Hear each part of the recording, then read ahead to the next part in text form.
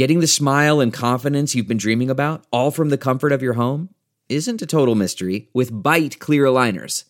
Just don't be surprised if all your friends start asking, "What's your secret?" Begin by ordering your at-home impression kit today for only $14.95. Byte clear aligners are doctor-directed and delivered to your door. Treatment costs thousands less than braces, plus they offer flexible financing, accept eligible insurance, and you can pay with your HSA FSA. Get 80% off your impression kit when you use code WONDERY at Byte.com. That's BYTE.com. Start your confidence journey today with Byte.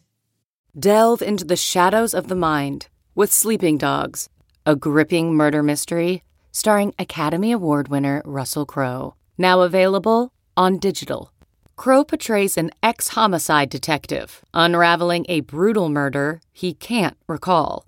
Uncovering secrets from his past, he learns a chilling truth. It's best to let sleeping dogs lie.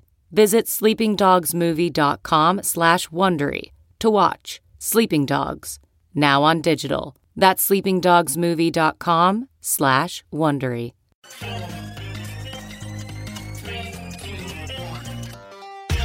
Welcome back to The Breakdown, an everyday analysis breaking down the most important stories in Bitcoin, crypto, and beyond. This episode is sponsored by ErisX.com, the Stellar Development Foundation, and Grayscale Digital Large Cap Fund. The Breakdown is produced and distributed by CoinDesk. Here's your host, NLW. Welcome back to The Breakdown. It is Tuesday, May 12th, and today we have something a little bit different and very cool. At 8 a.m. Eastern Time, I helped wrap Consensus Distributed, a 24-hour virtual event with a live episode of The Breakdown.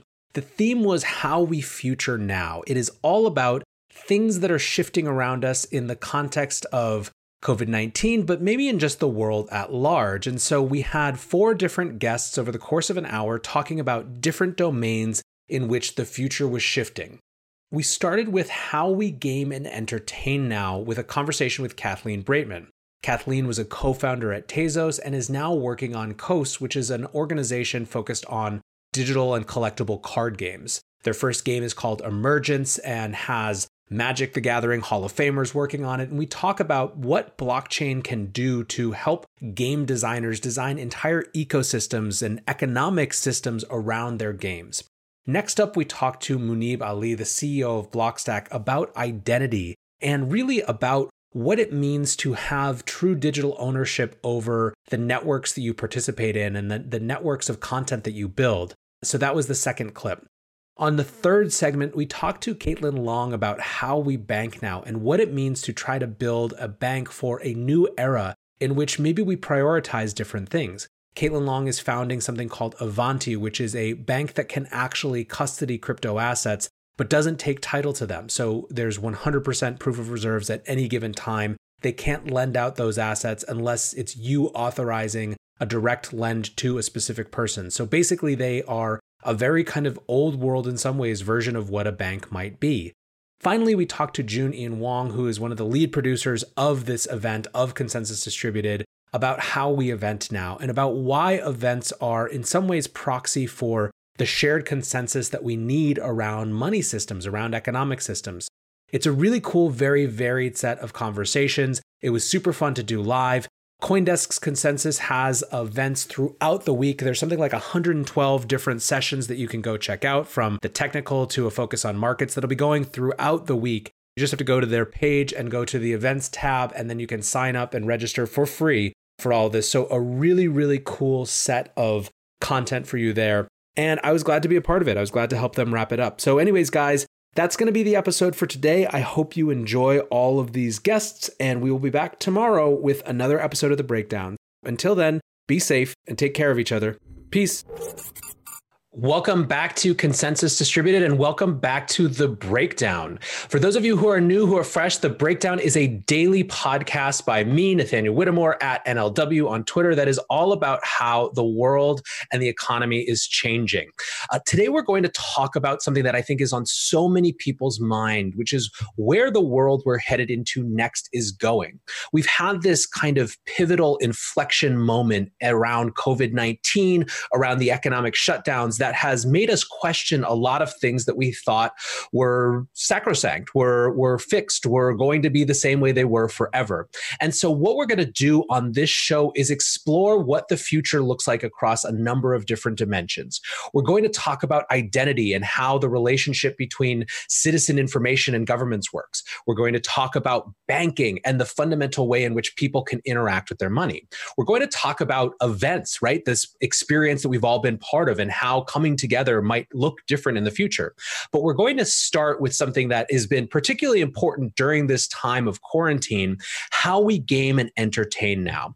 And to do that, I'm joined by Kathleen Breitman. Kathleen Breitman was a founder at Tezos and is now leading a very cool startup focused on bringing blockchain gaming to reality. Kathleen, thanks for hanging out.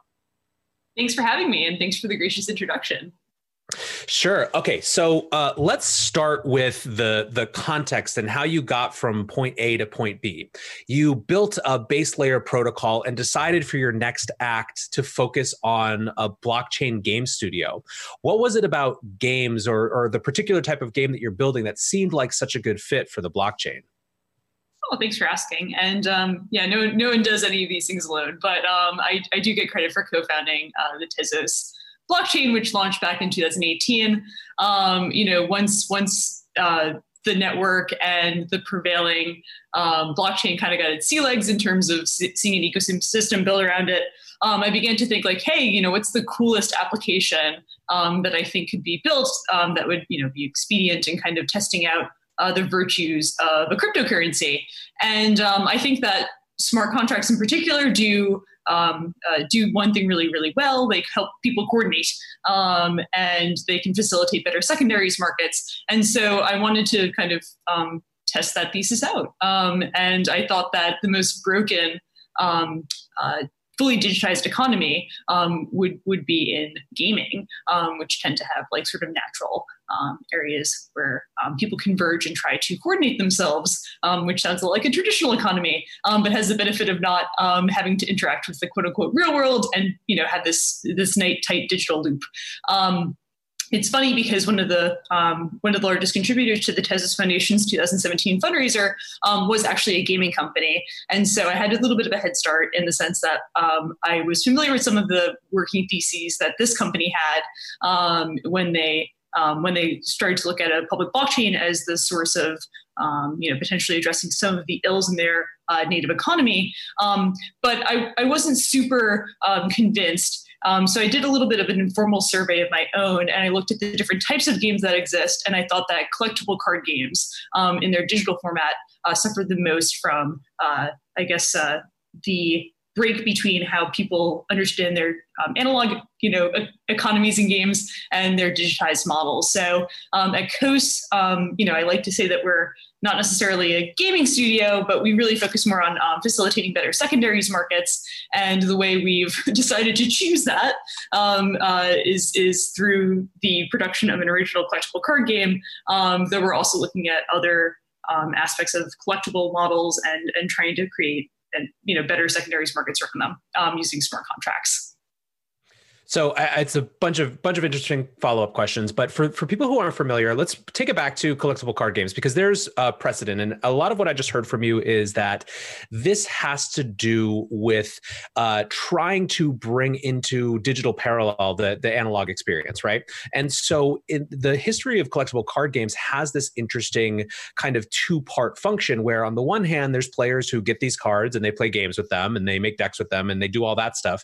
But then there are these markets that form around them. And in fact, the markets have been a lot of how people have gotten interested in this domain, right? NPR doing series about the Black Lotus and Magic the Gathering. So I guess one of the things that's really interesting to me listening to you speak is that the logic for blockchain-based gaming has been kind of argued on a couple different levels. People have talked about both true digital ownership of goods, and they've talked about this idea of making easier secondary markets. So maybe you could speak to, it sounds like for you, the secondary markets piece is really important, but maybe that implicates the first part, true digital ownership by definition. Could you speak a little bit to kind of why that secondary market piece is such an important part of the thesis for games on the blockchain? Yeah, absolutely. And that's a very astute summation of a lot of the ideas that I've had. Basically with traditional collectible card games such as Magic the Gathering being the most famous and the most notable, typically in their analog versions, people are like 50-50. You have this notion of like battle and, actually playing the game. And then almost equally, you'll find if you go to a Magic convention or something like this, people are just really into collecting the cards and being able to trade and barter with people and kind of make friends to some extent. Like, I think really what's driving this at the end of the day is the community around it. Fortnite now has 350 million players, which is insane. And, 3.2 billion hours played in April alone. The people don't just come for the game itself. They also come to be with their friends. They come to show off. They come to express themselves. And I think, one consistent line between Tezos and my thesis around Coast has been that if you empower people to kind of be able to make their own lot and to express themselves with using, sort of the mechanisms and the incentives that you give them, like you really do wind up getting an impassioned group of folks. And so, to your point, there's two axes of this. There's like the notion of actually owning a card, which a blockchain uniquely allows you to do and allows you to kind of port from one place to another. One really cool thing that we can do with our game is, publish an SDK and have you run alternative, rules engines, right? And explore the same way that you could with a physical asset. The other aspect of this is better coordination. And, typically, where digital collectible card games have struggled is in making people feel like they've become smarter for putting money into the game or for buying a card because they typically can't trade these assets in a very seamless fashion. But a blockchain might allow you to do that better. And using smart contracts, for example, to facilitate a secondaries market for these assets makes it a lot easier and programmatically, liquid in the model that we've proposed for our first game Emergence.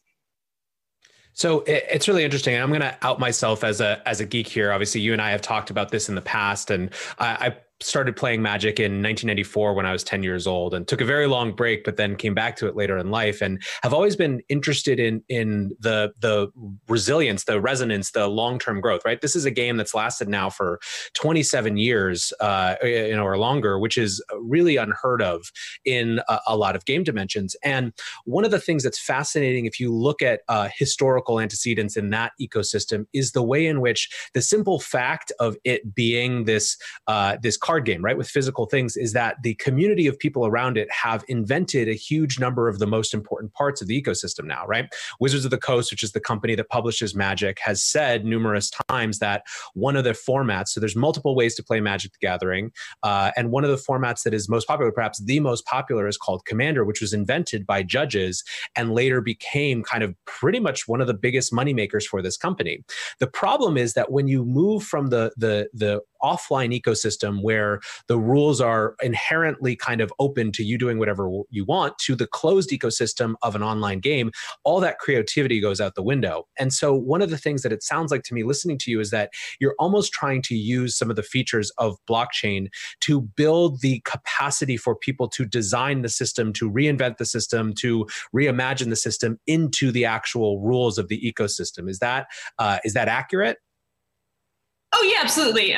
You're picking up exactly what I'm putting down. I think it comes from one thing that Hasbro does really, really well in the context of Magic the Gathering. It has a tremendous amount of humility towards the people who constitute its core demographic. Like, it has a lot of reference for its end users, and they've really preserved the Magic the Gathering brand by listening to the community and working largely in tandem with them. And so, Hasbro gets the benefit of being able to publish new cards and to kind of add to this ecosystem, facilitate tournaments, so on and so forth. But they listen just as much as they write. And with the benefit of having this analog format is that they've picked up some really good tricks. They haven't been able to, I think, thread some of the needles when they've gone to digital formats by facilitating the same creativity. Maybe if they went to a blockchain, they would find that a little easier. But yes, the idea has been to allow to basically work really hard on creating original and compelling cards and cool stuff about the game in general. Obviously, I have a lot of faith in my co-founders who know far more about this than I do. But the main concession that we want to make, and the main relationship we want to have with people who play the game, is to facilitate the type of creativity and self-expression that Magic and other CCGs were able to do seamlessly in the physical world, but to add on better economics through the use of a public blockchain to coordinate with the second part of this, which is the facilitation of moving assets around in the game. So just for briefly, I think for people who are listening, who are just thinking about this for the first time, what does it mean? How does a blockchain mediate for real asset ownership, and how does that allow for formal secondary markets to develop? Because I think that's a missing point, right? Like, what's different about a card in one of your games versus a card in Magic the Gathering Online or Hearthstone, for example? Oh yeah, sure. So basically, I suppose when these games were digitized or brought to the fore, they did so using a sort of free to play model. Basically you would grind and complete tasks in order to earn credit towards purchasing assets in this game. Largely, the publishers of these games have restricted the movement of these assets once they are seized or purchased or whatever in the game, and so consequently, you have a massive tax on any sort of creativity. You have a strong incentive to be very conservative in how you express yourself with these I suppose strategies, because you can't opt in and out of a card as easily because there's really no secondary use market, or if there is one, it's taxed, in the order of like 70% on the value of the card from when it was purchased. Got it. So with your game, basically, you officially make it easier for people to actually, that once they get a card, it's their asset. They can do whatever they want with it. And that's sort of not just enabled, but supported or encouraged. Yeah. What's more, we also have, an auction and rental model that is tied to a token bonding curve, right? So we also use this sort of novel piece of technology that's been proposed from thinkers largely in the Ethereum community to have sort of like programmatic liquidity. So basically, you can buy a card, for $20, and you can theoretically sell it back for like $19.95 or whatever we programmatically decide for it to be. But the idea is you don't feel dumb for having kind of put your stake into like one card or another.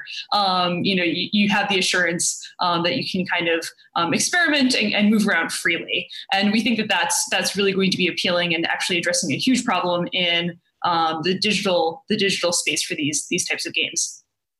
Well, it's interesting. So bonding curves are one of these constructs that people hear about, and it seems kind of like the peak of theoretical, but not applicable to the real world, or maybe like a solution in search of a problem. But when we spoke previously, one of your co-founders, V. Mousewitz, who's a Magic Hall of Famer and is widely known as one of the most interesting thinkers in the history of the game, had basically come to a structure, something like a token bonding curve, without knowing that was what it was called, right? Yes, Zvi is a genius, and so no one is surprised that he would independently come up with all these ideas and many more in the beautiful space that is his mind, which is pure and brilliant as it is. But yeah, no, Zvi is not just a professional Magic the Gathering player. He also actually has a background in financial economics, and so what I really like about Zvi's background is, if you're going to be introducing a marketplace into some place that typically hasn't had a free marketplace, you need a sort of way of thinking that's very adversarial. And Nathaniel, you would know more than most people who are probably tuning into this, that Zvi is sort of famous in Magic circles for being just a ferocious competitor and thinking 15 steps ahead of everyone else who's around him. So I feel like I'm in good hands on the design of the economic model and system, though obviously the proof will be in the pudding, once we hopefully launch. So yeah. Okay, so let's zoom out a little bit. You mentioned Fortnite, you mentioned community happening. How have you seen COVID-19 and these economic shutdowns shifted or accelerated our conversations around gaming and entertainment and community and what it all means? Yeah, I mean, the sad part is that many people are stuck at home. A lot of people are I guess looking into ways to preoccupy themselves that are wholesome and nice, and kind of take away from the dreariness that is the world right now. And so, at least in the context of paying attention to collectible card games as a genre, there's been a bit of a resurgence in tabletop games and these types of formats. And so I suppose it ties back to community. It ties back to like feeling human again. And I think gaming has always been like a social network in some ways if you're part of something sufficiently big and interesting. But what's nice about the internet is it can give you a reprieve from the rather depressing situation that we're all facing right now, and it gives you just something to talk about other than fake news articles on Facebook or whatever people do on social network these days. Well, it's interesting too, because even going back right from the beginning, when you're talking about the design of this game, which your first game is called Emergence, right? I don't think we even mentioned that. It really is, you're designing an entire ecosystem, right? You're designing an entire economy that happens to be anchored by a set of assets, a set of cards, and a set of rules that dictate gameplay. But you really have to think about the design of the whole ecosystem. And it reminds me of how one of the things that we've seen is Fortnite, for example, moving into this variety of other different experiences, right? So Fortnite ceases to be just a game, a battle royale game, and instead becomes a whole set of things where you can take your avatar, you can take your character into this virtual space, into this shared virtual space, and do interesting things, right? And so we've seen concerts, we saw Marshmello before the crisis, we saw Travis Scott during it, but now I think that they just release a new world, I think, or a new plane. I'm not actually that super familiar with Fortnite and how it's organized, but they introduce an area that's not for guns at all, right? It's for literally like hanging out, and I just wonder how much this time is going to provide kind of the accelerant for people to think about these virtual spaces in a different way. Yeah. I explicitly didn't want to get involved in anything that was sort of an RPG because effectively you're running a movie studio, and I just don't have enough money on hand to play that game. So obviously it appeals to a certain demographic. In some ways, it's more widely appealing than collectible card games, which have a pretty high tax up front in understanding how to play. But if you do, you get sufficient depth and I suppose user engagement at some level.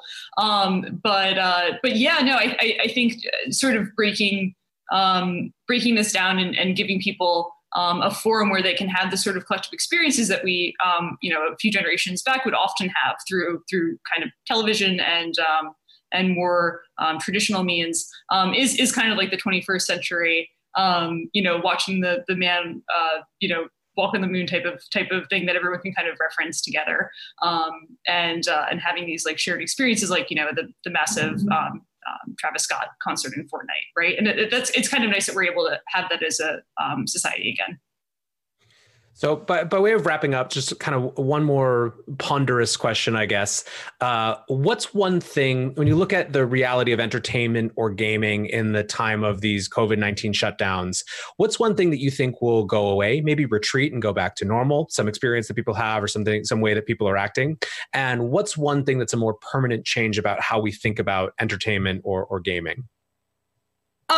That's a great question. And I wish I had more conviction in my answer, but I guess I'll just kind of back into the more milquetoast observation that I think people didn't think of games as social networks as much anymore, because there are, basically social networks like Twitter and Facebook that have come to the fore over the last few years. I think games are kind of a unique opportunity to bring back a more wholesome version where, your interactions aren't solely expressing your opinion. It's also like going through problems together.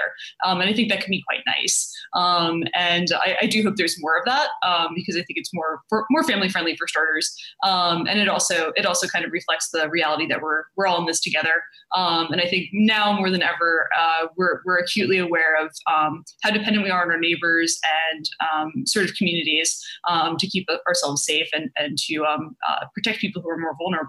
And it's kind of nice that gaming can be part of a more positive story, whereas I think culturally over the last few years, it's gotten a pretty bad rap.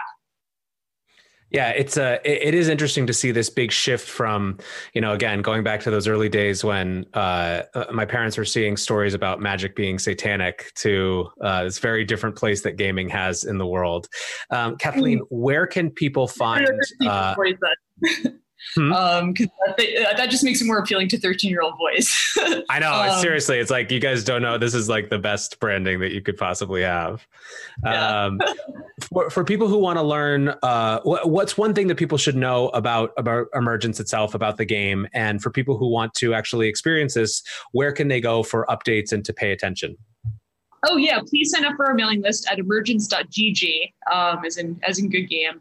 And if you want to learn more about the philosophy behind it, so on and so forth, you can visit our main company website, which is coa.se. So Coase is in the economist Ronald.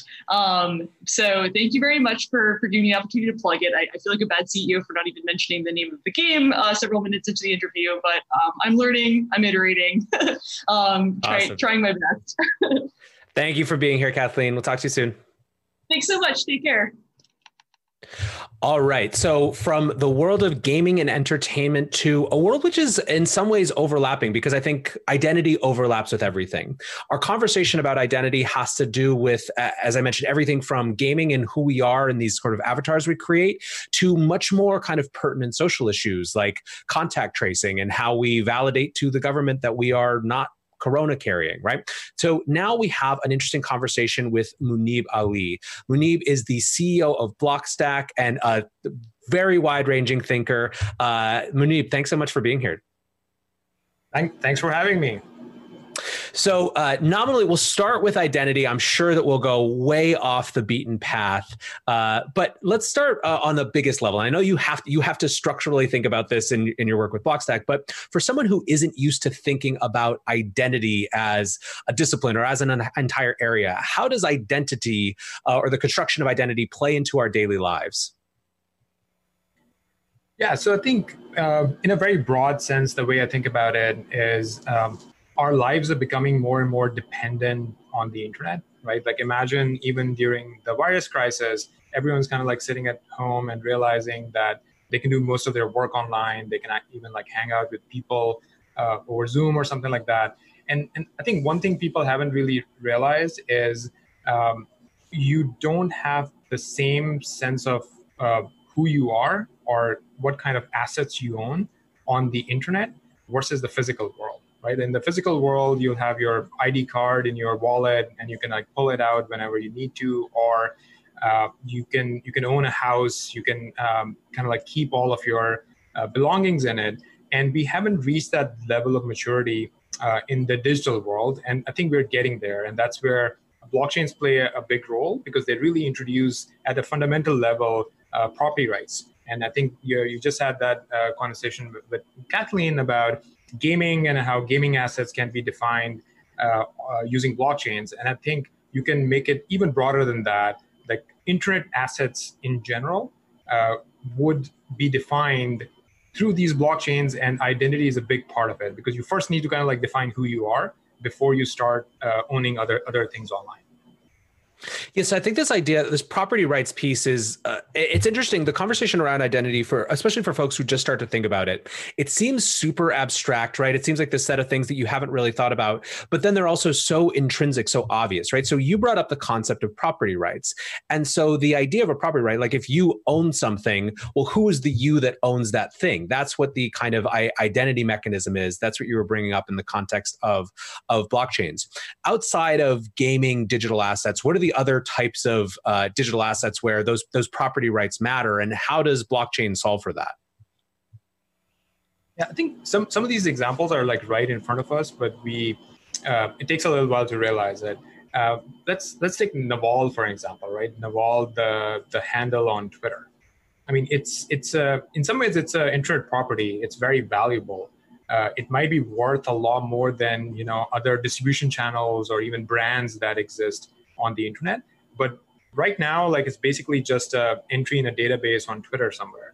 And it's entirely possible for someone like Naval or others to directly be owners of their own assets. And such assets are going to become more and more important, even from an economic perspective. right? Like more and more people are now making a living online, right? So if you're, it's a little bit like, when people realize that they could rent out their house on Airbnb and start making money off it. Now convert that into something digital. Like let's say you have a skill online, or you have a reputation online, or you're trying to monetize your attention, and all of these things will be linked back to your identity and who you are. And those things, there would be like real dollar values on some of these things, because these are your real assets, right? The private keys that owns a username like Naval, there's a real dollar value to that internet asset. Well, so the Naval example is a really interesting one, because we've come up in this paradigm where basically when Web 2 came about, when social networks came about, we were kind of sharecroppers on someone else's digital property, right? We were allowed to accumulate audience on the basis of having interesting things to say or figuring out the rules of the system in terms of what was, the algorithm was going to promote. But we were allowed to use that territory, right? The audience that we built, so long as we continued to play by that set of rules, and so long as the system or the kind of the property holders didn't actually change what they wanted the system to be. This has led to issues around, or questions of deplatforming and all these sort of things, where we realize that we're actually just kind of renting the space that we have. And the interesting paradigm shift that is, I think, the potential that gets a lot of folks in blockchain exciting is Naval has the followers that he has because they're uniquely interested in his insights, and it would be a shame for all of a sudden all those people, all of that energy to just dissipate into thin air because of a seemingly arbitrary decision on the part of the platform. What if you could design something different? Now, the way that I think most people have tackled that question right now, I think you see it in the shift to email, right? This radical shift to holding email lists, which can be easily exported to CSVs. But, you've seen experiments, I'm sure, on Blockstack and through other protocols. Do you think that it's possible that we actually have this different type of social networks, different types of social channels where you actually own the audience that you build, or at least the distribution channel to those audiences? Yeah, I think this is a very important point. Anyone who is basically a content producer online, they realize the importance of distribution channels, right? I think Twitter recently did a very small experiment where they slowed down the distribution rate of tweets. That's I think my guess that's what they did. So what would happen is that you're actually getting less impressions early on. And it felt a little bit like, someone has muted you, right? Like you might have like 50,000 followers, but only 500 people are even seeing your message in the initial hours or so. And I think there was a reaction to it. And moments like these, they make you feel as if like you have no control over your own content and your own distribution. And in my case, like, I just like randomly blab on Twitter, or sometimes I post about Blockstack. But for some people, like that's their livelihood. Like they're content creators on YouTube, or they have these distribution channels where their monthly salary actually comes from those distribution channels. And if you cut them off, it's a very devastating situation for them. And I think that this is a fundamental issue where we're moving more and more in the direction of like digitized lives. More and more people are information workers, and at the same time, we're missing this fundamental layer of owning your own distribution channels. Basically, having the similar structure to what exists in the physical world in many ways. It's not really there. I think the analogy would be that we are all kind of like, there's some feudal lords, and we all kind of like work for them. And at the whim of someone, they can take something away from us, or kind of like redistribute it somewhere else. And it makes everyone feel uneasy. So I think people do have an understanding of what the base problem is. They can feel it in their gut, but they don't see a practical, easy solution to any of these things, right? Because starting social networks or starting any sort of a large movement is a little bit of a network effect. I'm pretty sure that most people on crypto Twitter, they realize at a fundamental level, like what kind of problems we're talking about. but we haven't seen a crypto Twitter emerge because everyone just wants to be where everybody else is. And I think somehow there could be some clever hacks around these initial network effects problems. Like, for example, you could potentially just extend the Twitter protocol in a decentralized way. So you can like bootstrap the existing system to be able to launch something else. And I think there might be some interesting experiments, even on top of Blockstack, that we might see in the coming months. Yeah, it's interesting. The first wave of answers to this problem, I think, theorized that you could use tokens to overcome that initial period, right? The bootstrap problem. I mean, this is what Chris Dixon was writing about in 2017. And it turns out problematically that tokens were so good at being a financial asset that it's not even necessarily that they wouldn't have done that as well, but they were so tradable, so instantly liquid, so powerful in that context that it kind of subsumed that other bootstrapping probability or possibility. Maybe just to kind of wrap up, how do you think has COVID-19 impacted how we think about these problems, how we think about identity? Do you think, either on the side of there's going to be new things included into our identity profiles, such as, test results from COVID-19 tests as we want to enter buildings, or on the other hand, just an awareness of the problems of, that maybe in certain cases we're the frogs in the pot with boiling water when it relates to how much information we share about ourselves? Yeah, so I think I'll separate the two. One is more about the virus crisis itself.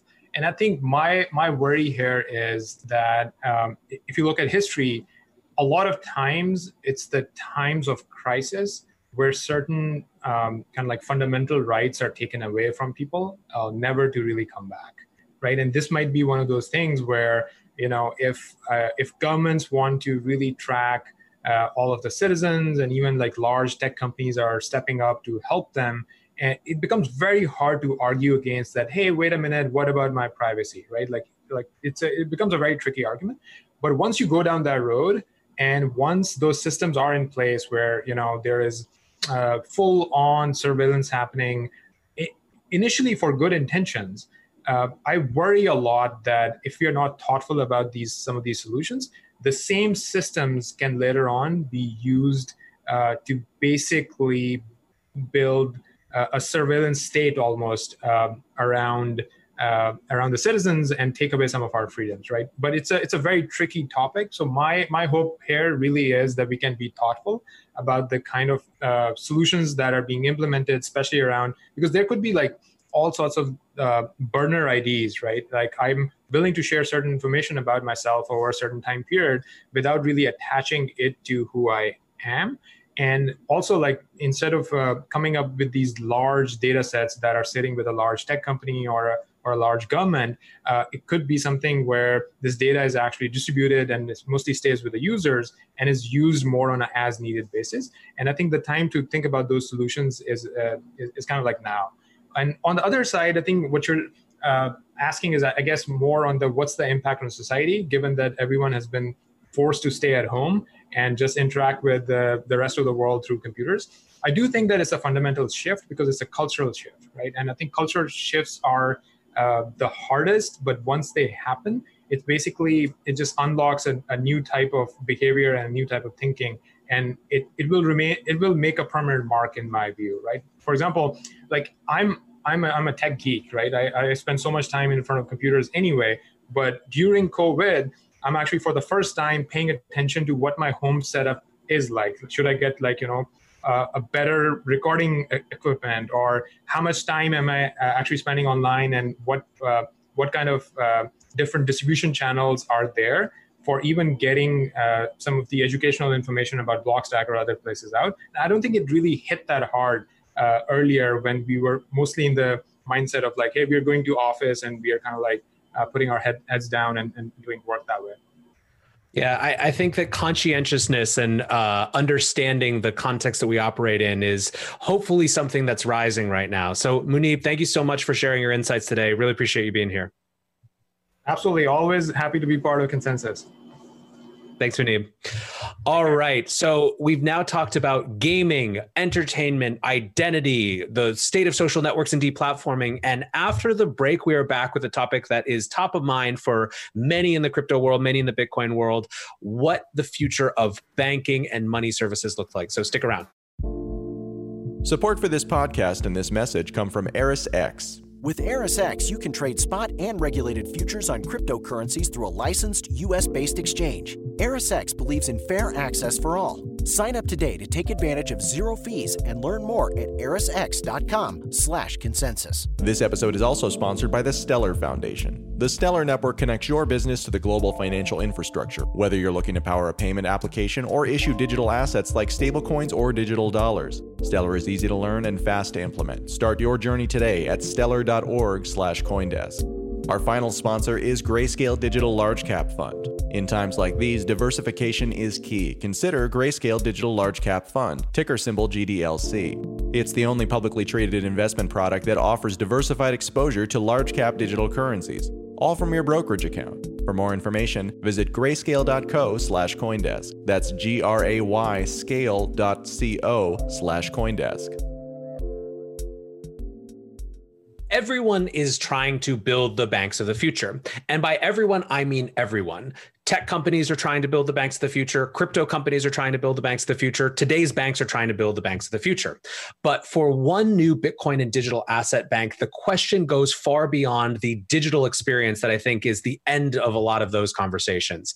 I'm joined by Caitlin Long, a 22-year Wall Street veteran and founder and CEO of Avanti. Caitlin, thanks for hanging out. Hey, good morning, good afternoon, good evening, wherever you are in the world. It's nice to be with you. Man, it's I was thinking back, the last time we talked was the day that you announced Avanti, which I think was February 24th. And I remember because it was a Monday and it was the first day that markets in the US even recognized that COVID-19 was going to be a thing, even though people like you had been talking about it since the end of January and talking about, you know, what the potential might mean. But we'll get to that. But let's come back to Avanti first. What is Avanti? Why did it feel important to focus on this, to start a new type of financial institution? Well, first of all, Avanti is in the process of applying. So we are not yet a bank, but we will be applying for a bank license. And that's what's new and different. It will be the first truly natively crypto industry owned bank that will be serving exclusively the crypto industry. And it will be a chartered bank assuming we do get our charter, with a Fed master account. That's the real aha of this, is that there are no banks in the US that are allowed to custody crypto assets because they're being blocked by their existing regulators. And the exchanges and custodians that do custody crypto assets do not have direct access to the Fed. So here's the aha. It is not possible to do delivery versus payment, atomic swap, et cetera, against a digital asset and a dollar, but Avanti will be able to bring that to the US market for the first time, assuming we get our charter.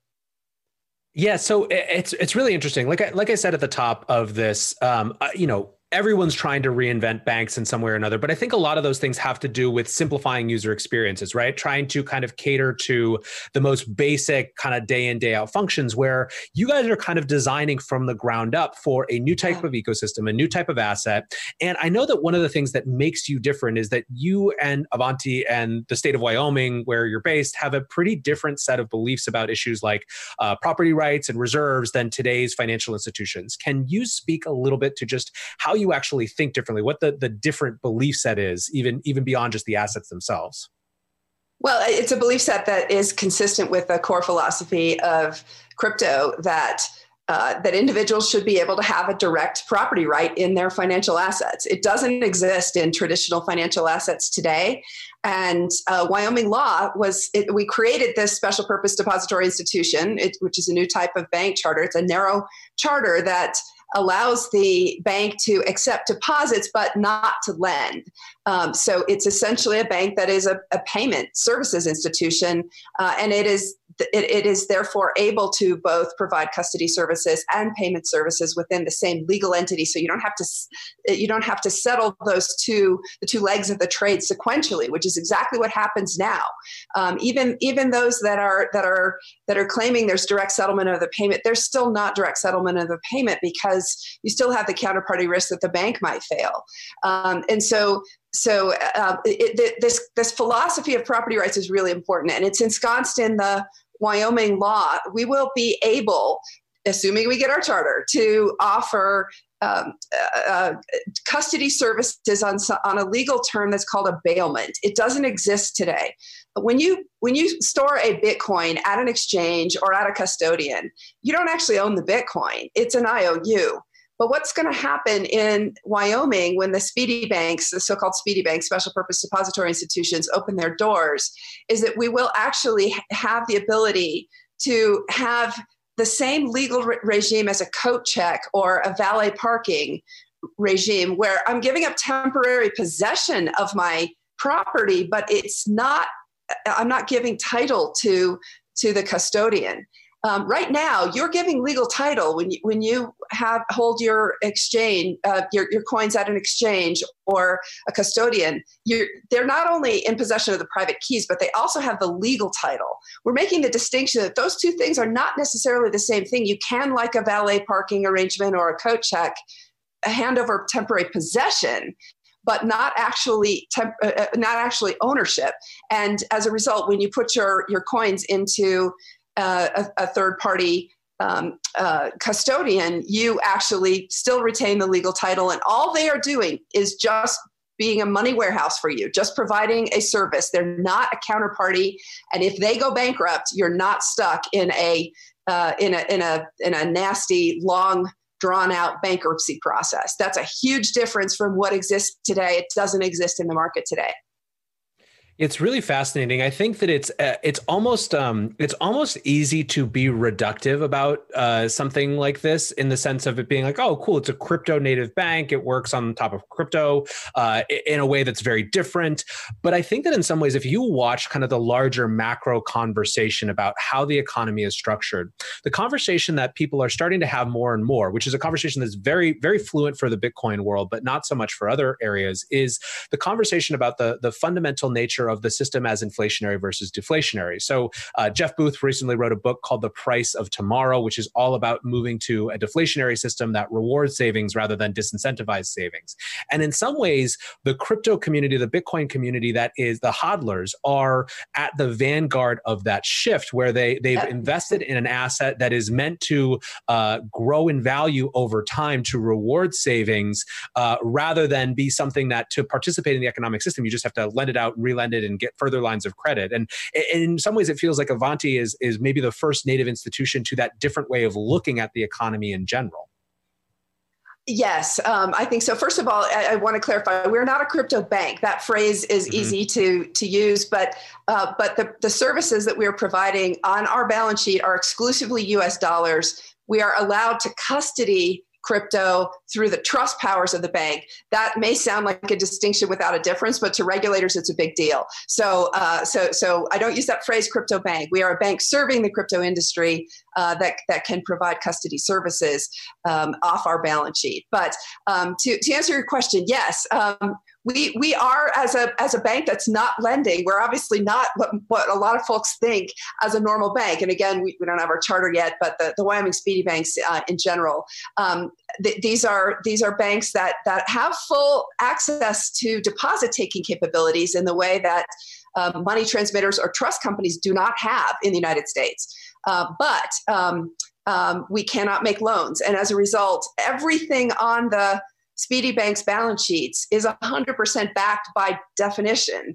The dollar deposit liabilities are 100% backed, required to be 100% backed under the law by either deposits directly at the Fed or treasury bonds or other so-called risk-free assets. And then even in the trust business, lending is permitted by the statute, but rehypothecation is not permitted. That's where so many of the games are being played. And frankly, I've been pretty critical of the existing infrastructure in the crypto industry, because we have no clue whether any of the exchanges or custodians are solvent. I think the ones that actually do come into Wyoming will be making quite a statement when they come in, because if they can comply with that requirement, then that'll tell you that they're actually, it's at least another indicator among many potential types of indicia that the exchange or custodian is solvent. But right now, you really don't have any of them. None of them are audited. None of them are are publishing proof of reserves, and none of them are subject to legal regimes that require 100% reserves. And even in the state of New York, where a lot of the regulated ones have trust companies, there is no requirement not to rehypothecate assets. In Wyoming, there's an explicit requirement that the speedy banks cannot rehypothecate assets. They can lend, but you can't re-lend the same collateral a second time. It's really interesting. It's one of the things that's been fascinating is seeing how much this change, this different type of institution that you want to build goes hand in hand with redesigning. I mean, you literally, this came out of, in some ways, you designing or helping design a different regulatory regime to enable this type of thing, right? It's a different way of thinking of how to design it, and then a different application of the business. But I wanted to go back, I guess, to what we've lived through in the last couple months. You announced, Avanti, like I said, just as it was really starting to hit home in the U.S. that this was going to be a thing. How has the narrative for this, the motivation for it, or just the way that people perceive it, changed since that announcement? What are new challenges, or what are new tailwinds that are helping your cause? Well, actually, it's been a tailwind. I must say, on the engineering team hiring, our CTO, Brian Bishop, who's amazing, has said it usually would take 3 to 4 months to find the engineers with the skills that he's looking for, and he's able to find them in relatively short order. So that's been something that's been an advantage to us.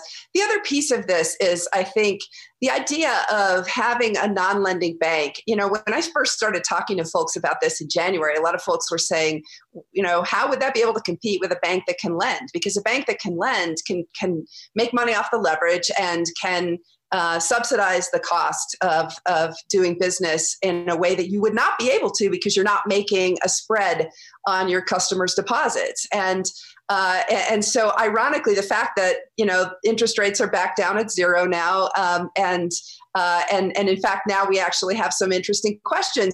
What do the balance sheets of traditional banks actually look like? The truth is, no one knows. The decision has been made that the loan losses are not going to have to be recognized this year. So 2021 is going to be the time when loan losses are, when the actual cash flow losses are going to have to be recognized, even though they're not going to be recorded as much on an accounting basis up front. So we won't know how well capitalized the banks are until 2021. And that's about the time when the speedy banks will be hitting the market. And so the customers are going to have an interesting choice. Would you rather deposit your money at a bank that's not paying you interest but is leveraged?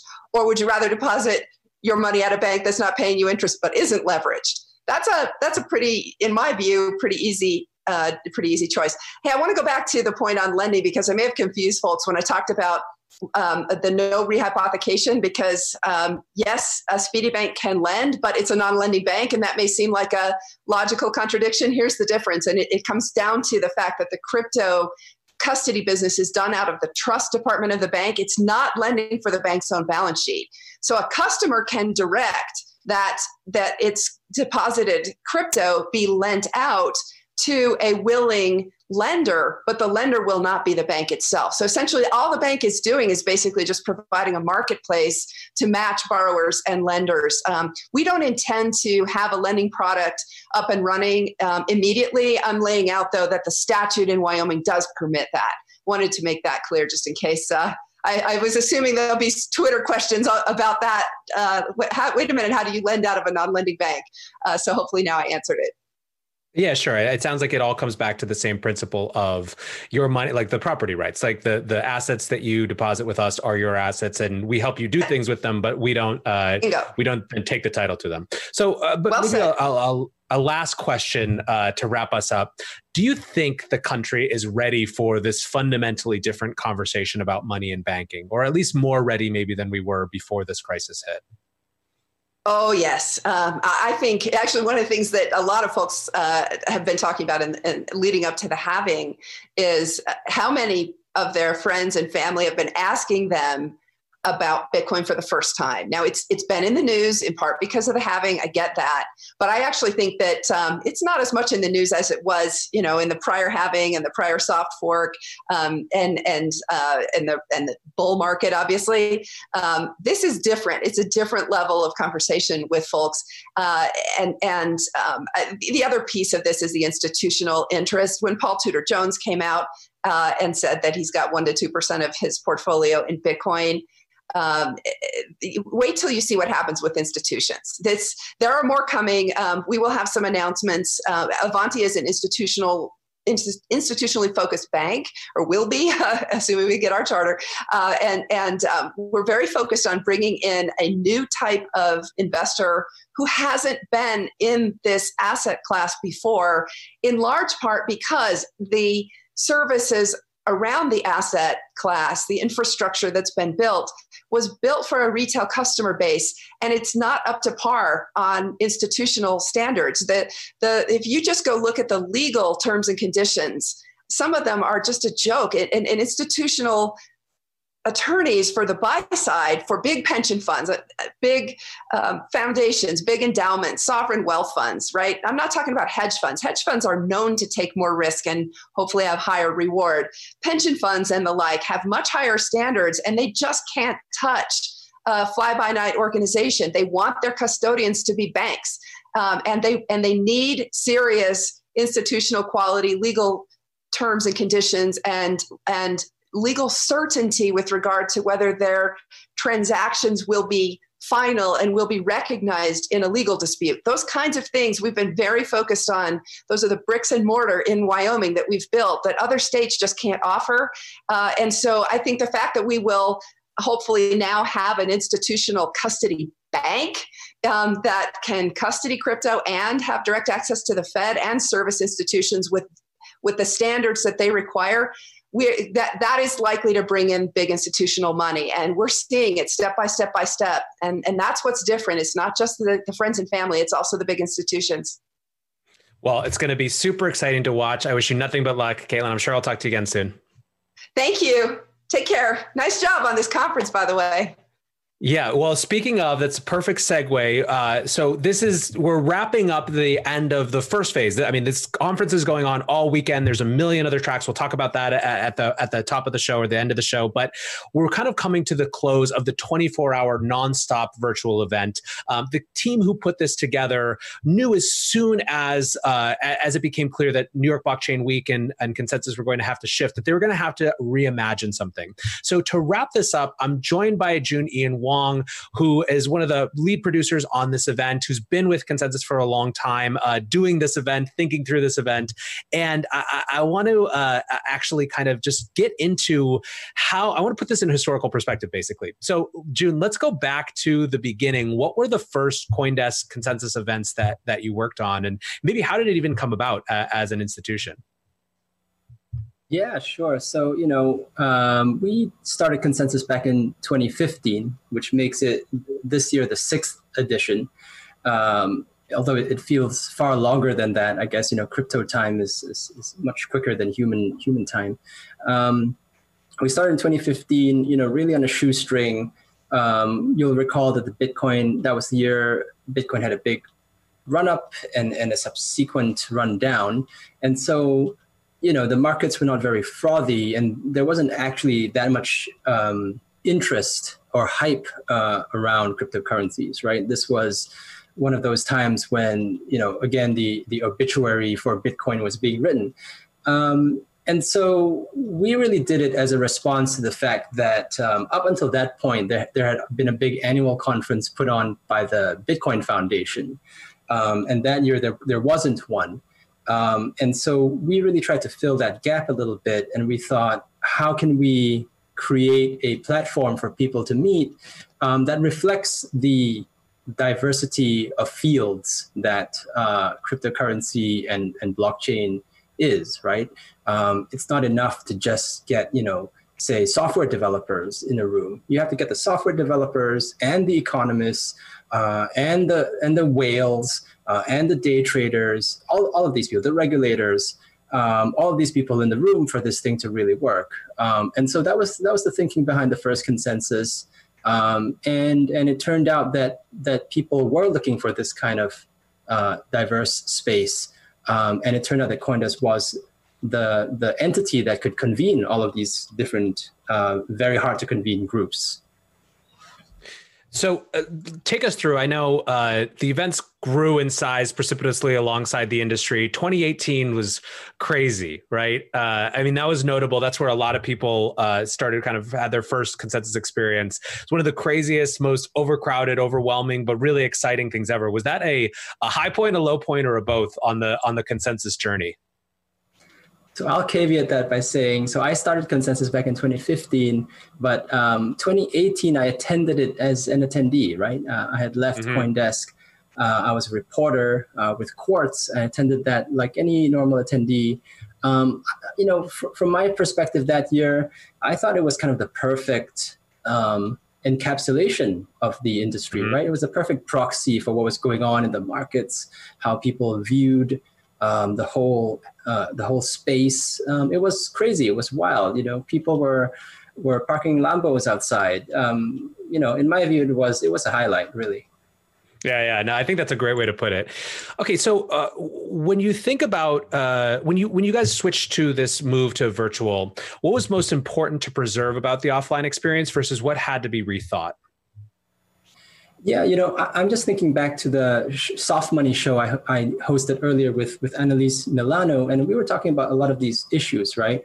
What makes money money? This is a multi-century, multi-thousands of years debate, right?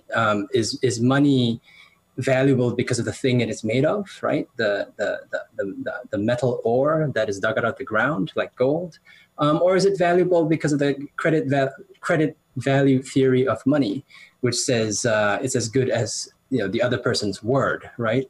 And I think this is where events in particular, and in our industry in particular, play such a pivotal role, because what is a new form of money except for the social consensus around what that new form of money should be, right? In the 19th century, people like John Stuart Mill talked about the veil of money, right? Which is this notion that money is really a neutral thing, which hides the true economic activity of people bartering and exchanging goods and services. And then down the line, people thought, well, actually, maybe money isn't that neutral. Like, money has its own agency, right? And this is the notion that people like Robert Shiller put in place, which I think you'll agree with, this notion of narrative economics.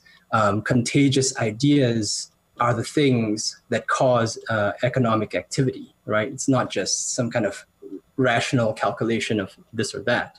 And so putting all of those things in context, money is a deeply social activity, and conferences are, one manifestation of this attempt for everyone to agree on what this money thing is. So for us, really, this social dimension, this sort of Schelling point for the industry was critical, right? We needed to make a thing that was big enough to be seen across the internet and big enough that lots of people could convene, coalesce, and try and form some kind of consensus based on, Brownian motion. Well, listen, I've had a front row seat to a lot of the production, and seeing you guys shift into this different model has been incredibly impressive. Kudos to you, to Joanne Poe, to Michael Casey, Nolan Bowerly, Dasha, Aaron Stanley, Bailey Reutzel, Lauren Lano, so many people on the team who figured out how to shift this. And I want to make sure that people understand, as we wrap up this special breakdown session, that there is Consensus Distributed has been going on programming throughout the week. You can go to the CoinDesk homepage and to the up to the top to the events button. You can register, and once you're in Umbrella, you can go through a huge array of content. There's something like 112 sessions going on between now and Friday. You can find discussions about protocol developments in the foundations track. You can watch panels on investing in the markets track. You can get technical instruction in the unlock track. So a huge number of different things to extend your consensus experience. And even more, there's online workshops and programming for partners. the World Economic Forum, the IEEE, the Oxford University. So, and I guess the last piece is there's actually even networking through this platform. So you guys have left no detail unturned. I'm super impressed. And June, thanks so much for hanging out. And to the whole team, again, congrats. Thanks so much, Nahil. If I may also call out the great work of Stephanie, Rio, and Peter Boards, helping to keep the trains running on time behind the scenes. We need an extra show just for the list of people who made this possible. So thank you to all of them, the ones mentioned and not. 1, 2, 3, 4. Those are numbers, but you already knew that. If you want to know what number you're going to pay each month for your car, use Kelley Blue Book My Wallet on AutoTrader. They're really good at numbers. AutoTrader.